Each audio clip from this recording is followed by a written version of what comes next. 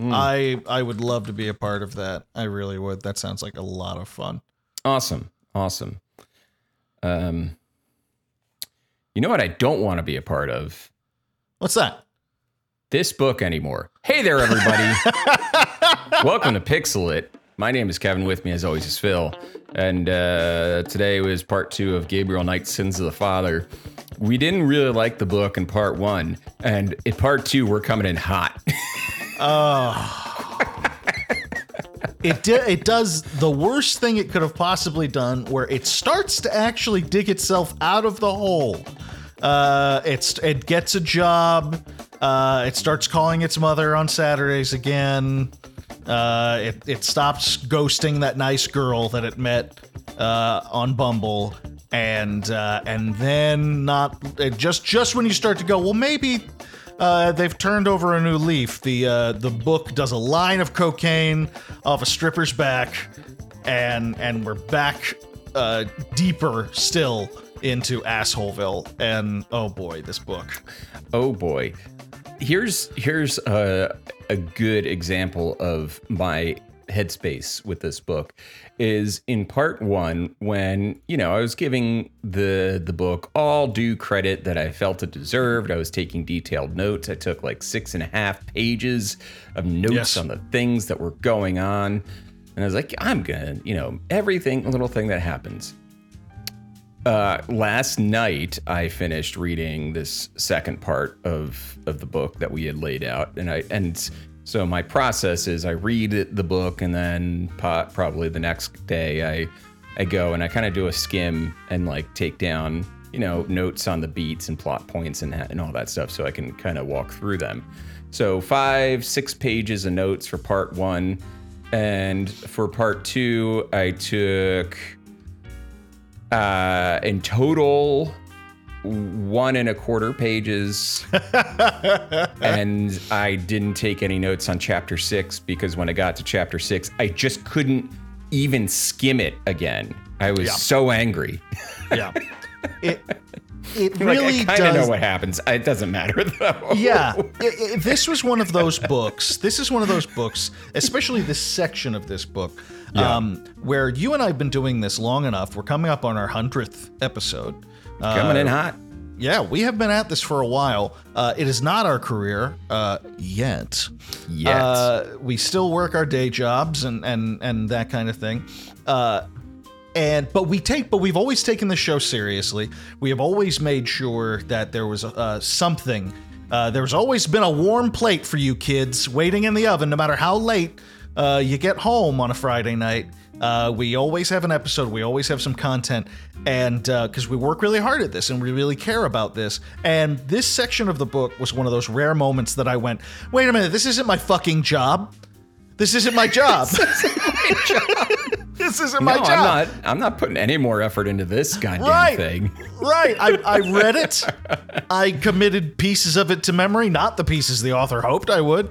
Yeah. And I was like, okay, we're done. We can talk about it now. I do not have to. If this were my 9 to 5 reading these books, then yes, I would have gone a whole lot deeper into analyzing this. But Mother of God and Mother of Pearl, Holy Toledo, the holy trilogy of euphemisms for our, gosh, this is just bad. It's bad. Anyway, and BT Dubs, I did click through a Let's Play of the game, and a lot of the worst offending. Here's the thing: is it's bad, but it's also offensive. Lot of the worst,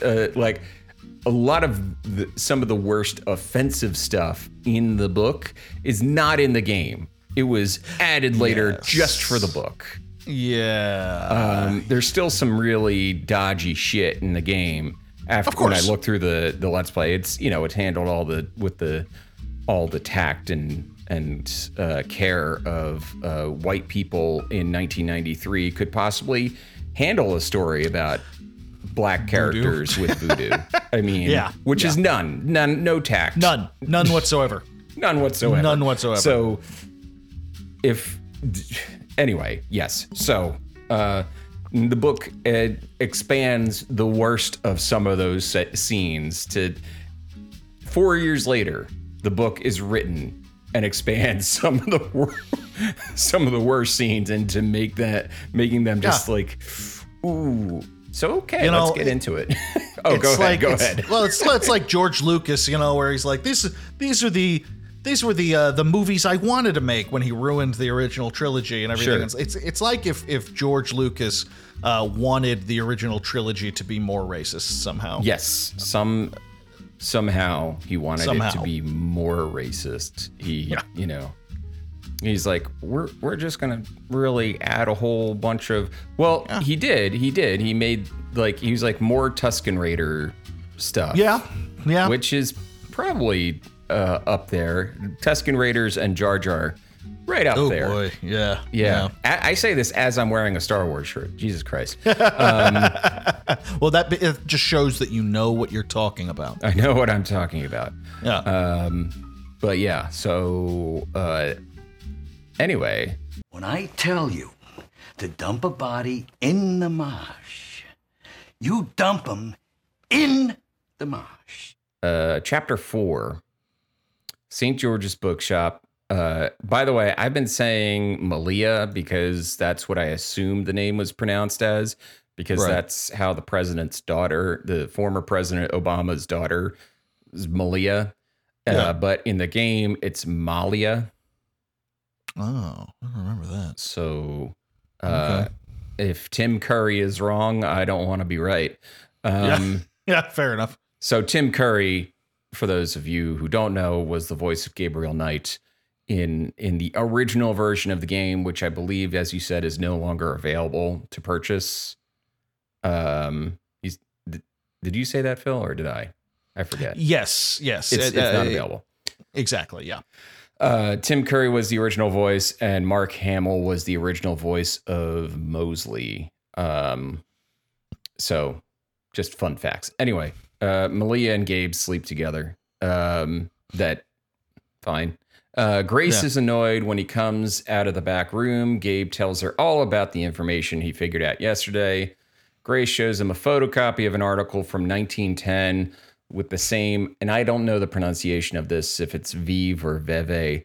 I think it's Veve. Veve, in a crime scene. And that's what he had the guy reconstruct.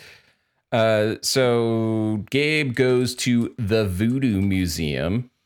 So there's this weird scene where Gabe gets bad vibes while he's driving by the river, and he has like a panic attack. And then he goes to the Voodoo Museum and he asks Dr. John for information on a local voodooan, who I guess is a voodoo fortune teller. It's not necessarily explained. And he refers him to Magentia Moonbeam. And then Gabe shows Dr. John the symbols on Marie Laveau's tomb that he found days prior. And Dr. John's like, it's graffiti. Yeah. And also, yeah, that's the ticket. That's the ticket. It's very specific geometric graffiti. Also, you shouldn't be going to the cemetery alone. And then the white boy is implied. Yeah. There are a couple of moments like that in this book where the character stops short of calling him a cracker or white boy or something like that, and you're like, okay, yeah, that's fair. That's at least it would have been deserved writing at this point. Yes, it would have made a lot of sense. Whatever you want it, whatever you want. Gabriel Knight deserves it. He totally does. Yes, he totally does. Yes. He goes to Magentia Moonbeam's shop. She seems mostly to just be like an act. But she does know something about the code on the side of Marie Laveau's tomb, and she has like a thing to kind of translate it. Yeah, and they translate it to DJ Conclave tonight. Bring It's bring fwet cash, which spoiler. I'm just gonna tell you, the fwet cash is the ceremonial whip that they use.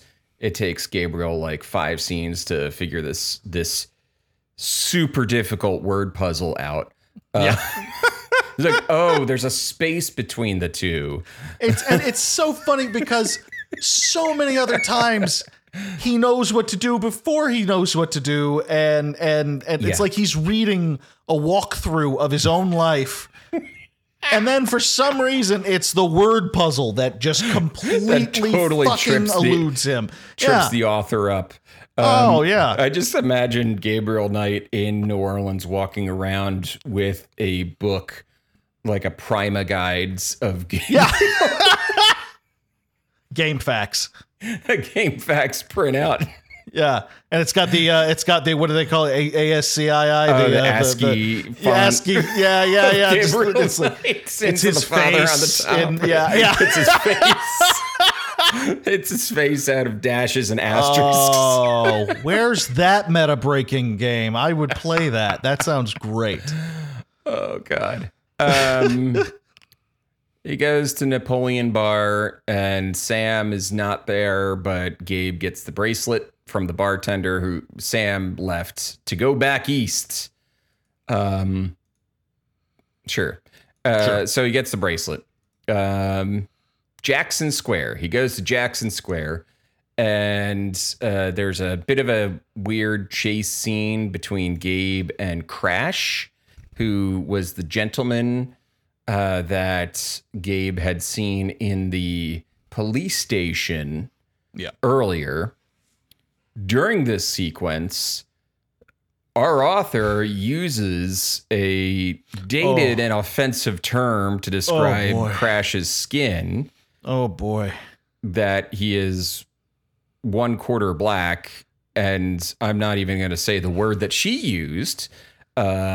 Well, it's a word you'd hear in a Quentin Tarantino movie. It is not a word people use. It would be a word you'd hear in a Quentin Tarantino movie because Quentin feels way too comfortable. Way too And it would be said by the character that Quentin is playing. Yes. Yeah, he'd make a point.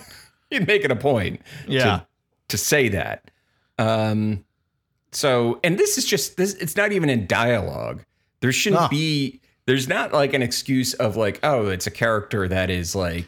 Yes, exactly. That is like, it's not some old Southern gentleman, some New Orleans, New Orleans man who's just like, and he's saying the words. He's saying some offensive words. And you'd go, well, yeah, that might be something a guy like that would say. This is just in the narration. Yeah, this is the narrator using this term. Yeah. So anyway, that happens. Crash passes a message to a guy on a rada drum, and then Gabe continues to chases him into the St. Louis Cathedral. Crash is like dying. As Crash puts it, he is turning into jello. And he coughs up some blood and gunk and stuff like that onto the floor. Crash gives some information about the Conclave and the Han 4, and also how like his tattoo, the tattoo that Crash has on, which is like it's a caduceus type of looking tattoo. The one that he has on his chest is important for showing that you are owned by the voodoo people. And then he dies. And I will say, when I brought up at the beginning of this episode that in this section we start getting some parts where I was like, okay, all right, the writing is picking back up. This scene was an example of that. It's actually very effectively spooky the way that Jensen describes what's happening to this guy's skin and what he's melting down basically. it's effectively Skin creepy. looks like cottage cheese. Yeah, and there are a couple of scenes like this where the scares are where I actually did find myself kind of skeezed out. It was creepy, and it was effective. But at this point, we've also gotten into a lot of questionable shit. Not the least of which is as Kevin and I pointed out quickly in the last episode. Everyone was very quick to say, well, this isn't voodoo. This isn't voodoo. And we had criticism like, well, they're still using the trappings of voodoo to be spooky, and that's still questionable. Sure. But at least they're saying this isn't how voodoo works. This is the section of the book where they just go, no, this is super voodoo. This is the super duper hidden voodoo that none of y'all knew about. And I knew that it was going to get to this. I was hoping it wouldn't.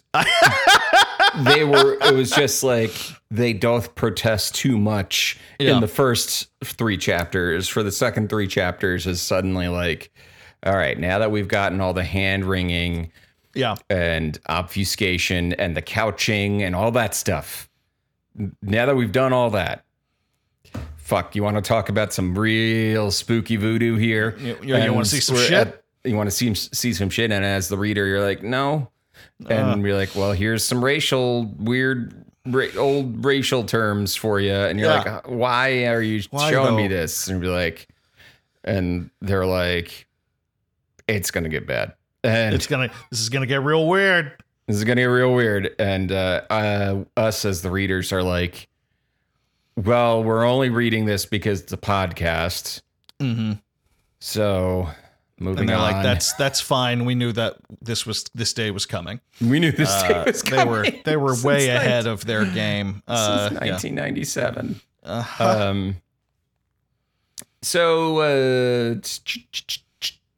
Okay. Gabe goes to the police station and tells Mosley that Crash has died. Mosley assumes it's probably just an overdose.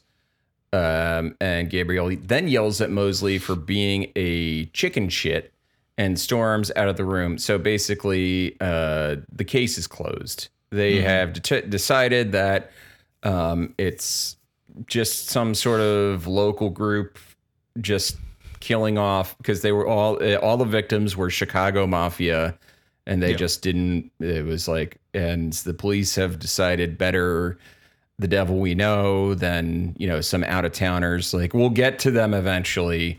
Right. Like, the Chicago Mafia has backed off on moving down here. So whatever, it's fine. Yeah. I feel like that whole thing is never explored enough. Not really. No. Yeah, it's like when they bring that part up here, and they're like, well, but it was a bunch of Chicago mobsters that got killed. And I'm like, it was? Like, that was not a red herring? That was real? That was real. Oh, okay. Okay. I guess. Like, all right. Yeah, it's little details like that where, like, no, but really, though. Which I guess that is kind of how conspiracies work in real life. Where it's like, not everything. Sometimes there are just some weird details. Yeah. But not in a computer game, not in a point-and-click adventure game. It's so random. It's so random. Yeah, it's random. So, he's so angry, he stands up too fast and he knocks the chair over and he goes out. And afterwards, Gabe is so angry, he gives himself a pep talk into going it alone. So weird. Then he goes back to the bookstore and Grace is like, hey, the case is closed. And he's like, I know. And then he's like, can you look into Rada drums? And then he has this weird bit where he just starts laughing a lot. Yeah. He gets weird here. Weirder than normal, I mean. Weirder than normal. And then Grace is like, I'm leaving now. And then later that night, he booty calls Malia, and she asks him to come over. Hooray. Hooray. Our hero got laid some more. Their love story continues. Oh, yeah. Thank God for that. Thank God. For that. I think we were all concerned about that love story there. Super concerned. Oh, boy. Chapter 5, back at St. George's Books, Wolfgang Ritter is called again, and Grace founded Rada Drum Book Dealer in Philadelphia. Gabe, remembering that Wolfgang, oh yeah, he's actually family. He calls Wolfgang back. Gabe is weirdly mean about everything Wolfgang says in this conversation. Like the old man, the crazy old man, and be like, Gabe, what the, you're okay. It's like we haven't talked about this guy. Like, why are we suddenly? Yeah. Yeah, the conversation, it blows. He wants Gabe to leave town, but Gabe isn't going to leave town, and Wolfgang is going to send him a book. And also, Gabe is a Schottenjäger, or shadow hunter. Yes. Good and it's to know. German, so you know it's real spooky. It's German. Schottenjäger. Schottenjäger. Okay. So after that, Hartridge calls. He had a breakthrough and wants to talk. Gabe has another weird interaction with Grace, and then he leaves. Back at Tulane, Hartridge is dead ski. Yep. So Gabe goes to the police and reports the death, and Mosley's like, oh, you're reporting another death. This is mighty suspect. Yeah. That you're doing this again. But by the way, kind of like heads that off eventually. Like when Gabe finally is like, he's like, I mean, look, I know how this looks. And he goes, nah, you wouldn't have killed him. It's like, oh, so there's no, okay, great. Like he says, you're whacked, but you're not that whacked. Right. Which I was relieved by, frankly, because I was worried we were going to get some tension and dramatic irony and some stakes and some consequences. Stakes. Yeah. Beyond weird ass random German great grandpappy shadow hunter shit. Schottenjäger. I think it's worked for 100,000 crime stories up until now that he's getting pinned for this murder. Why not stick with that? But whatever, fine. Yeah, whatever. So Mosley's like, all right, give me evidence and I'll help you out. After leaving, Gabe's like, wait a minute. Dr. John. Yeah. So he goes to the Voodoo Museum, and hey, now the snake appears out of nowhere and starts boa constricting itself around Gabe's neck. Just drops on him. On him. Yeah. Like from the ceiling or something like that. Yeah.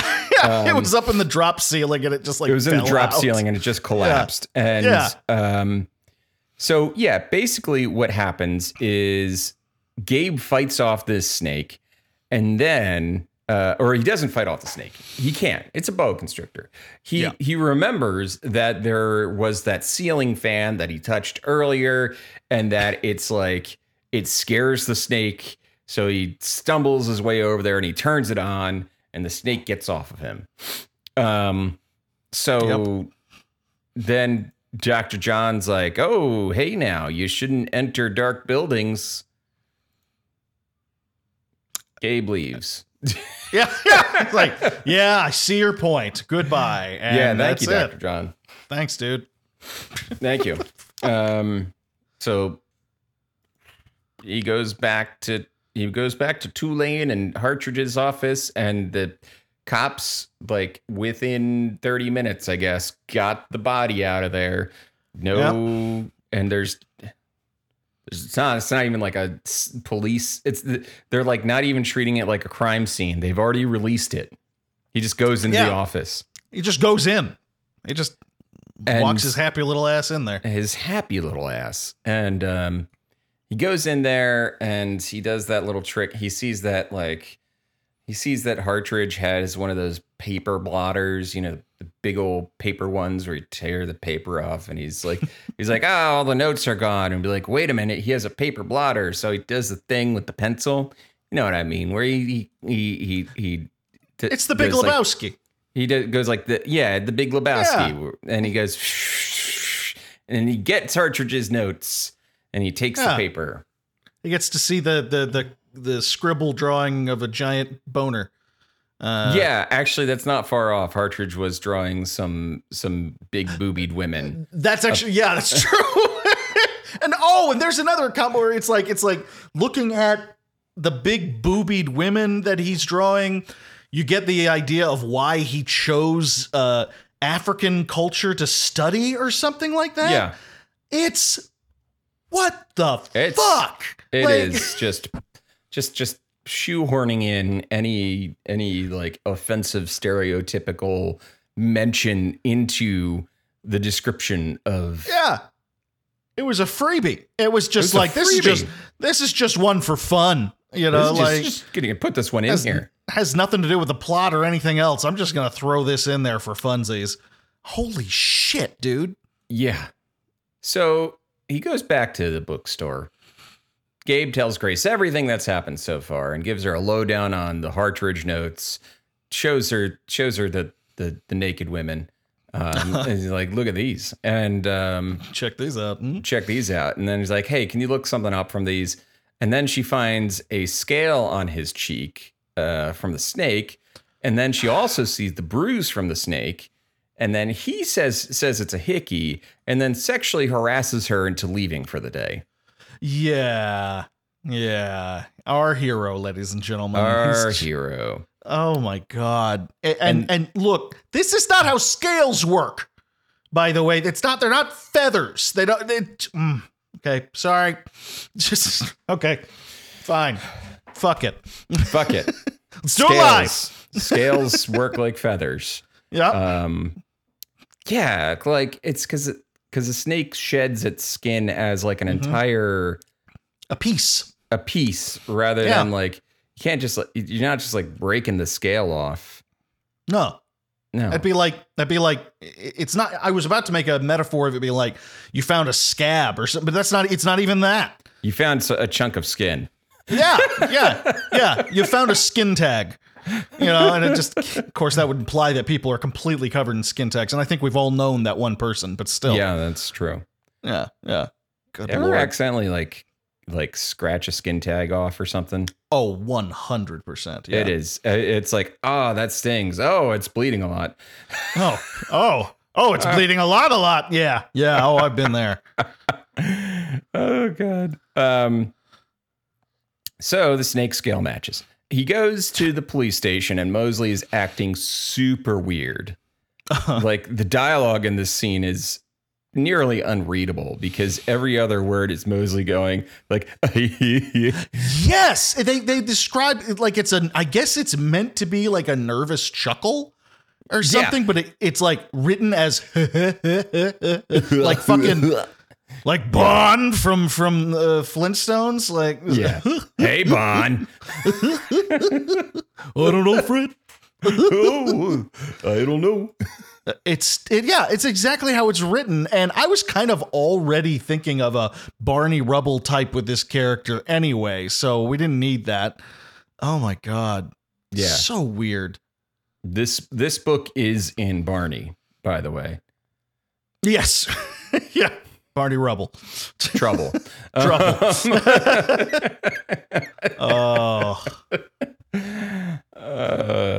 God. that's bad. And Gabe shows him the evidence, and Mosley's like, I am going to help you now. I am going to take vacation and go undercover. Yeah. Because he was such a competent cop to begin with. Super competent cop. Yeah. All that the only thing that was missing from his career, the only way he could have made things better was if he had no funding and no no one to hold him accountable for anything. That was all that was holding him back, really. So sweet, awesome, sweet. Yeah. Back at the bookstore, Gabe calls Malia again, and she doesn't pick up the phone. Then Gabe has his traditional dream again. Sure. So here we are. We're at chapter 6, which starts with at some point in the night, people broke into the store and sacrificed a rooster. Didn't actually finish it off. The rooster was still kicking when they really fucked up when Grace finds it, but. Yeah, so chapter 6, and this is the chapter I didn't even write notes on, but this is basically what happens is they find the rooster up at the front. They clean it up. At some point, there's a shadowy figure outside, dressed in all black, and there's a note that gets left, and it's Mosley. He's already doing his thing. He's already exactly. He's already in it. He's already in his undercover, that Mosley. And he leaves a note for Gabe saying, hey, if you need any equipment, I have some at my office. Like, here's a key or something to unlock it. And that'll come into play later. When, I don't remember it. It's in this chapter. Uh-huh. And then magically, Gabe gets the package from Wolfgang. He just talked to him yesterday on the phone, and the magic delivery service from Germany to New Orleans. A portal through hell, and boom, it's there. It's just like a hand reaches up from hell and deposits it on the it's Hell X. Well, could you? Red X. It's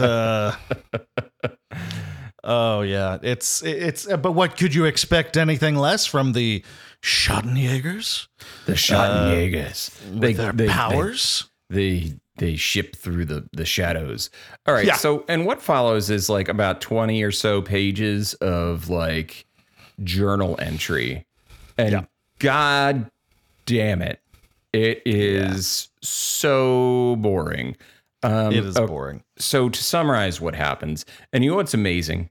You know what's amazing is if you go look at the cutscene in the game where this happens, it just summarizes what was in the journal. There's it's the narrator comes on with the faux Caribbean accent and says Gabe reads the journal. It's about his great grandfather, his ancestor, Gunther, who was in New Orleans as a witch hunter, the Schattenjäger, and he was there investigating a similar spree of quote unquote voodoo murders, and instead he falls in love with a woman named Titolo, who is, the queen of voodoo.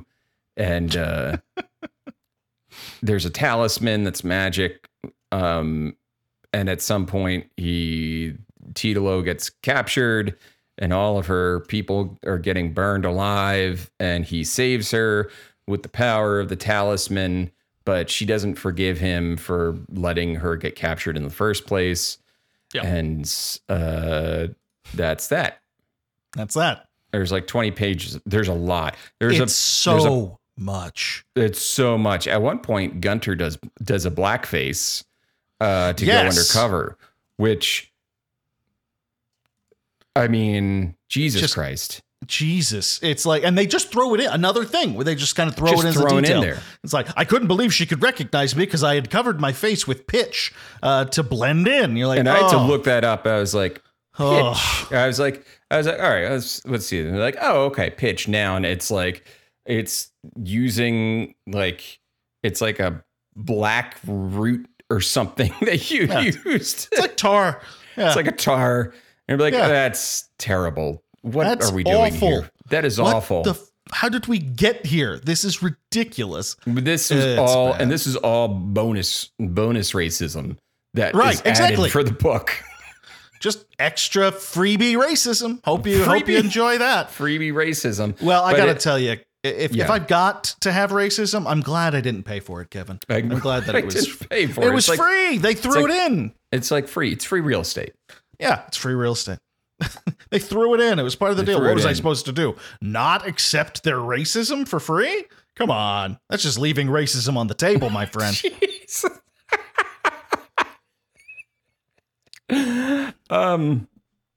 So that's 20 pages of chapter 6, and chapter 6 goes on for fucking ever. But yeah, that's chapter 6 is a good God. Chapter 6 goes on forever. It's like 100 pages or something like that. It's something ridiculous. It's insane. And I told you this, Kevin, I haven't fallen asleep while reading a book. You know, the whole thing of like you're reading a book and you literally fall asleep with a book in your hand and just Yeah. that hasn't happened to me since undergrad.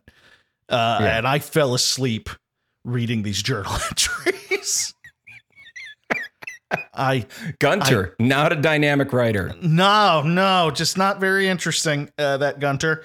You would think, being a shadow hunter would be super compelling and interesting. It's apparently no, not. really. It's apparently a lot of administrative work. I think so. Yeah, and undercover and a lot of filing. A lot of filing. But yeah, I mean, and the background of the story has to do with slavers and all that stuff. So it cuts pretty close to the issues of the day, this being the 1600s, but still it's just so bad. The way it's put together. So anyway, that happens. I don't think we're going to get Jane Jensen on the show. I don't think that's in the cards. No, I think, that might be, No. So anyway, he does some more shit. He figures out the pattern of the Rada drum, and that the Rada drum is communicating that there's a conclave tonight in the swamp. Yep. And then he goes to the police station, and now the police are basically like weird and zombified. Again, another kind of spooky moment another kind of spooky moment, and it's more along the lines of the way like the traditional voodoo zombie type thing, where you know what I mean, not like the Living Dead, but just like mind controlled, basically. Mind controlled. Yeah. So yeah, that happens. It's kind of spooky. So basically he goes around back because he goes to the front. Officer Frisk says, "Oh, there is no Detective Mosley. There's no Detective Mosley on the force." And he's like, "Okay, that's weird." So he goes around behind the police station and he breaks in through a window into Detective Mosley's office, and he gets the stuff out. And like he's like making a lot of noise, but they're not even paying attention to him. Like he realizes, and then he intentionally just like pushes over like a big old stack of papers, and everybody looks at him at the same time. Like their eyes, their heads just kind of like snap to him, and he's like, "Oh shit."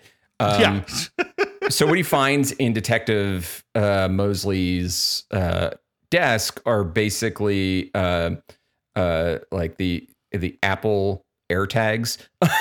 Yeah, that's exactly what it is. It's these little discs that emit radio signals that you can then track with a little radar device.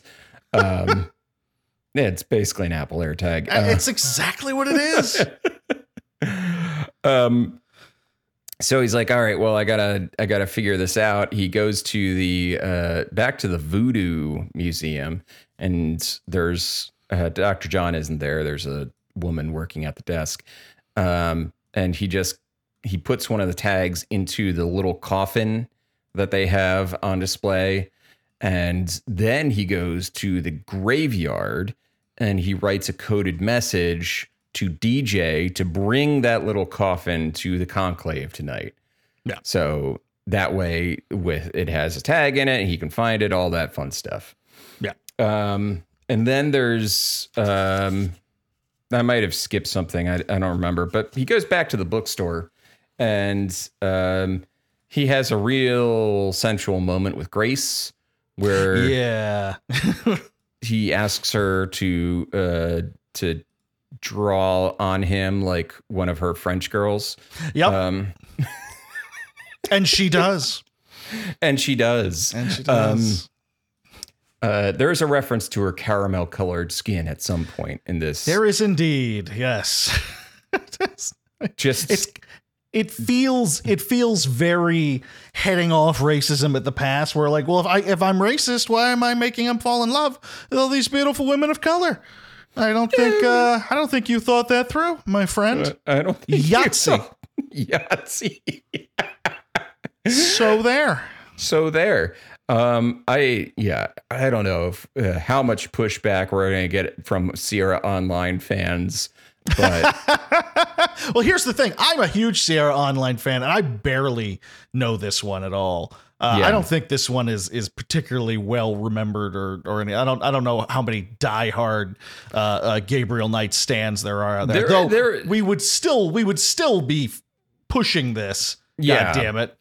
Yeah, I think, and you know what's funny is I did talk to some people today about like, oh yeah, Gabriel Knight 2 is a pretty neat FMV, point and click game. And I'm like, oh, okay. The first one has got some things going on. Yeah, it sure does. It sure does. It I don't sure know does. I don't know what the second and third one are about. The second one is werewolves, and the third one is vampires. Oh, okay. So at least, yeah, we're avoiding. We're avoiding. That is a little bit safer topics there. Yes. Yes. Jane, it's in the lane, Assuming we don't like go into like Skinwalker Native American stuff with the werewolves. True. I feel like we probably are okay on those ones. Probably. Yeah, probably. So yeah, he gets Grace to paint the caduceus snake on his chest, similar to the way Crash had it. And he's basically going undercover. Yes. And he puts on the bracelet that he had molded, and which he just inexplicably knew to do. Which he just knew to do, and he takes the mask with him. The mask, which he calls like Billy Jr. or something like that. And he takes the mask with him, the gator mask that he bought for $100 goddamn $100 for paper mache, and yeah. So he takes that's 1993 $100 too. Yeah. I don't know. I gotta look this up now. 1993 to today dollars. $100 in 1993 is equivalent to $208.19 today. That's not insignificant. Hey, with a little sale and maybe some help from a grandma, you can take that $208 and buy yourself a Switch. Absolutely. Absolutely. Nice Nintendo Switch. We got Zelda Tears of the Kingdom. You could do that. You could just do that and chill out instead of doing any of this or a misogyny, Gabriel. Yeah, Gabriel. Looking at you, Gabriel. I went back to my notes, but there's nothing there.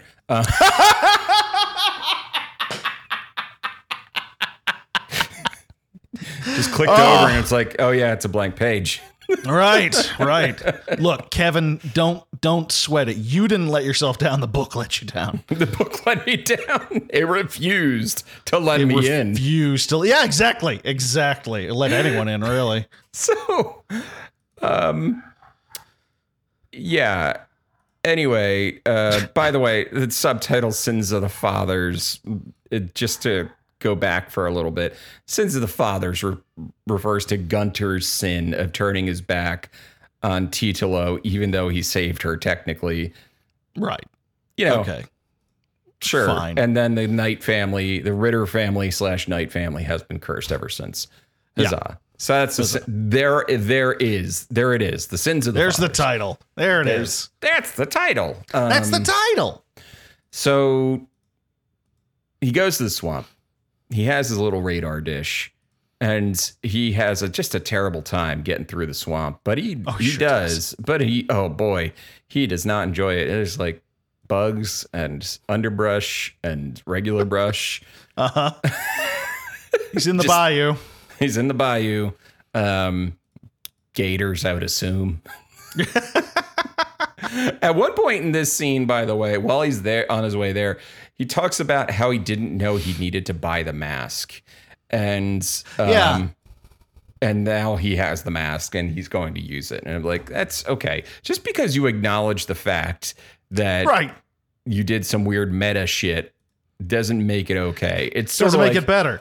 It's sort of like that scene that I saw a clip from that Rick and Morty video game, High on Life, where the gun that's always talking to you says something about like, oh, we're doing this again. We're doing like that's bad game design where you have to do the same thing 2 times in a row.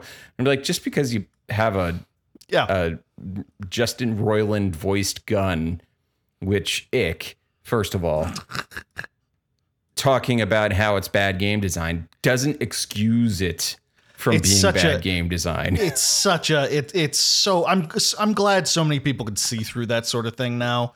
But they still do it, and it's, oh god, it's just like, yeah, all right, that's different.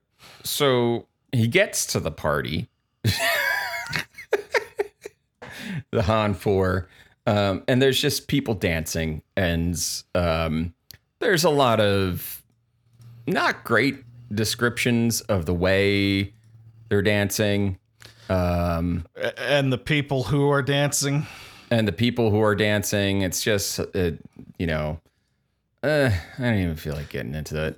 We get a lot of focus on a dong, dongs, if you recall, and breasts and buttocks, and they're all taut, and very quivering.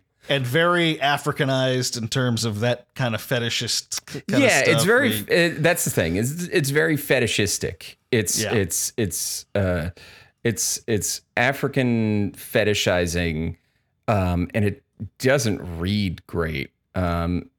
Dr. John is there, and he is drinking something and spraying it into people's faces. Yeah. The girl who was at the front desk when he was in the Voodoo Museum was also there, but now she's topless, and Gabe gets to see her boobas. Yes. So that's all described. And then there's a big moment where this woman with a leopard mask on comes out, and it's Malia, and she's like being possessed by the Loa of Titolo, and then there's a moment where she recognizes that it's Gabe, and they have this thing. They sure do, Kevin. They sure do. They make eye contact. It's lovely. Yeah, because they love each other. We've had obviously in like the near 300 goddamn pages we've read, we've had 7 dedicated to this riveting love story, and 5 of those were about them boning. Yeah. The parallels between him and his grandfather are unbelievable. Because their great love story was also intensely boring and underwritten. So it's just, it's right on track. Absolutely. So anyway, that happens, and then Gabe is like, I gotta get out of here, and he runs, and from what I understand, he basically runs into a tree trunk. Yeah, I think he hits his head on a branch while he's running. He just clotheslines himself. He's getting away. He clotheslines himself. But yeah, Titolo is like, has possessed Malia, and is like, I can smell your, and it's like a real Emperor Palpatine voice. Suddenly, it's like, I can smell your blood. I thought you were gonna take that the Silence of the Lambs direction. No, I'm going Emperor Palpatine with this one. I can smell the blood, and it's the dark side, which is basically all this is. It's like there's good voodoo, and then there's the dark side voodoo. Yes, is basically what we're getting here. This is a classic example of cultural appropriation. Oh my god! If you wanted to learn about cultural appropriation and really understand, it's taking elements or aspects or a culture that isn't yours, using it for your own shit, but also in this case, being really offensive about it. This is what textbook case right here. Yes, it's, and I think when we talked about this briefly, I was explaining it to my wife. This is not her story to tell. Yes, exactly. We were pointing out in the last episode that this woman is from northeastern Pennsylvania. Yep. Has spent most of her time there and then moved out west, I want to say. Point is, she's not from New Orleans, and she's not even from the Deep South. She's not black. She's not a person of color. She doesn't have it. It smacks of a person who went on a long weekend trip to New Orleans and took all the tours and took like crazy notes while they were there, and then went ahead and wrote it. To call it inauthentic is it's like hilarious. It's like you see someone go to Taco Bell and you look at them and go, well, you know, Taco Bell isn't authentic Mexican, right? Like it's correct, but it's so stupid to even bring it up. Sure. This is one of the worst books we've ever read, but for a completely different reason than some of the other bad ones. Just a fair warning to all y'all listening. It's probably only going to get worse from here. I have no reason to think it won't. Yes.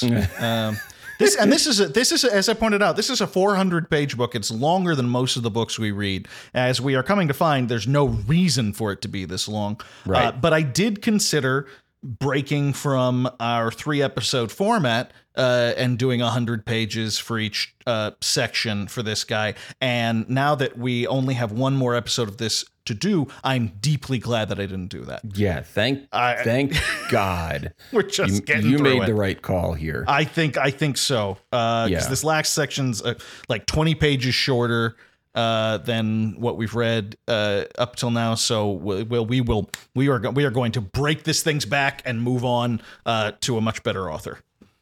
Yeah. So I don't understand how the person who owned this before me read it. Yeah. And we'll go from all people's copies should look like mine. It should look pristine. Pristine. Yeah. It shouldn't even look like someone's like, look, there's a dent, like someone clearly dropped it. But otherwise, it looks like people didn't even look at it too hard. Right. So that's how this book should be. Oy vey. So, with that all being said, what are you playing? Oh, I am still playing Resident Evil 4, and I love it. I love it. I finally got through. I've been playing it real slow, and I got to. I finally found what do they call her in the game? The little eagle, little. Oh yeah, baby eagle. Baby eagle, I think. Yeah. I finally teamed up with the president's daughter, and I love their relationship now. It is way better. It's so lovely. She's so much better of a character. I finally got through this stupid fucking the house is being clogged with zombies and we've got to nail up the windows. I hate that level. I finally got through there, and but I'm still loving this. This is I don't know if a remaster / remake should go on a Game of the Year list, but I don't give a shit. It's probably going on mine at this point because it just feels so good to play. Yeah. And I've been watching movies and stuff with the wife, I've actually been still playing my 3DS, and I'm playing the Ocarina of Time. Oh, that's awesome. Yeah. I'm having so much fun. I'm still in Boy Link levels, which is simple and really, really fun. And you do a little portion here and there. And I've gotten just deep into it enough to ask myself the difficult question of, am I really gonna play through the water temple?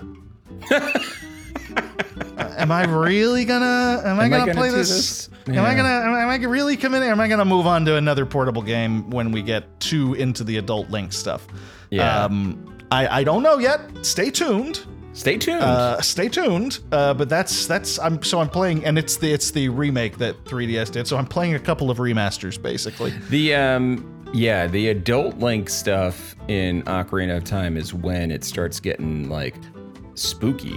It gets real creepy. It gets very real. You're basically in like a post-apocalyptic Hyrule when you jump to adult Link. if I recall correctly. You got the weird desiccated corpse things going through the streets. And those things. Those things are basically like the Ocarina of Time's version of Resident Evil 4's regenerators. Pretty much. I mean, that's pretty much it. So, which you'll get to eventually. Yeah, I'm not thrilled. I've seen, You've seen what the regenerators look like in the remake. Yeah, I'm not excited about that one.